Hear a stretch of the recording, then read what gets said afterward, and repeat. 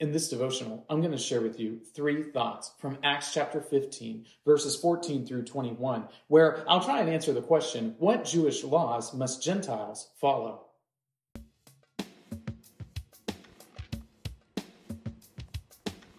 Acts chapter 15, verses 14 through 21 says, Simeon has related how God first visited the Gentiles to take from them a people for his name.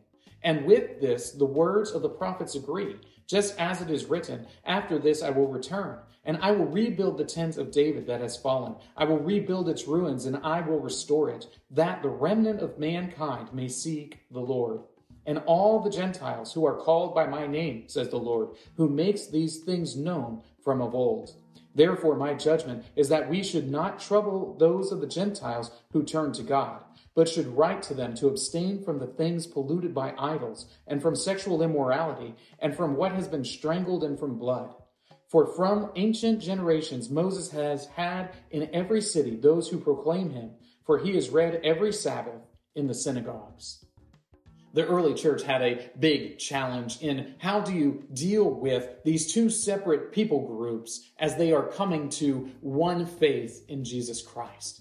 Do you make the Gentiles become 100% Jewish? Meaning, do you force them to take circumcision? Do you make them follow all of the various dietary laws, all of the cultic laws, all of the ceremonial and civic laws that are there in the Old Testament? Or do you allow them to practice their way of living, but with the motivation and the standards given by Jesus Christ? Well, that question is one that plagues the early church and that is still dealt with and discussed today. So here are 3 thoughts from Acts 15, verses 14 through 21, trying to answer the question, what Jewish laws must Gentiles follow? Thought number 1, things polluted by idols. This is what's going on. The Jewish people that are there in the church who are being joined by the Gentile people will very likely, and it's pretty evident, did take offense at the activities of Gentiles that they thought were ungodly. One of those things is partaking of things polluted by idols. This would be something like an animal that was sacrificed in the worship of another god that would then later be sold in the meat market. Could a new believer who is a Gentile eat that meat? A Jewish person would see that meat as participating in pagan worship, but the Gentile would simply see it as, this is meat that's available to me for me to eat. Well, James makes the suggestion, and the rest of the folks, the apostles and the elders, agree that Gentiles should avoid eating that meat because it's going to cause such a great offense to their Jewish counterparts. Thought number 2, sexual immorality. Sexual immorality is something that was very commonly practiced amongst the Gentiles, and you can understand why that would be the case. Oftentimes, their religion, their means of worship, involves sexual practices that most of us today in the modern world would find pretty questionable. And that's from a secular perspective.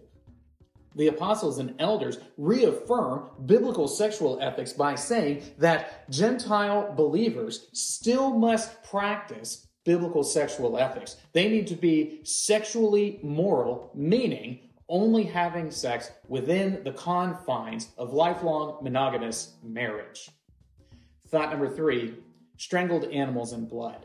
This is another one of those things that would be particularly offensive to a Jewish believer if they saw a fellow Christian who comes from a Gentile descent eating blood or eating an animal that was strangled, which would still have the blood within it.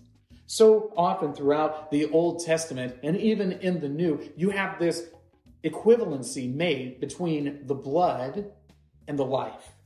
That the blood and the life are synonymous. And because of that, the Jewish people were forbidden from eating blood. This is such a prevalent thing in their mind where if they saw a fellow believer eating blood, their conscience would be affected. So much of what is given here is a way for the Jews and the Gentile believers to dwell together in harmony. It's a way of showing honor to the other believer and their conscience by not provoking them or tempting them to something they believe to be sinful. These three thoughts come to you from Acts chapters 15 and 16.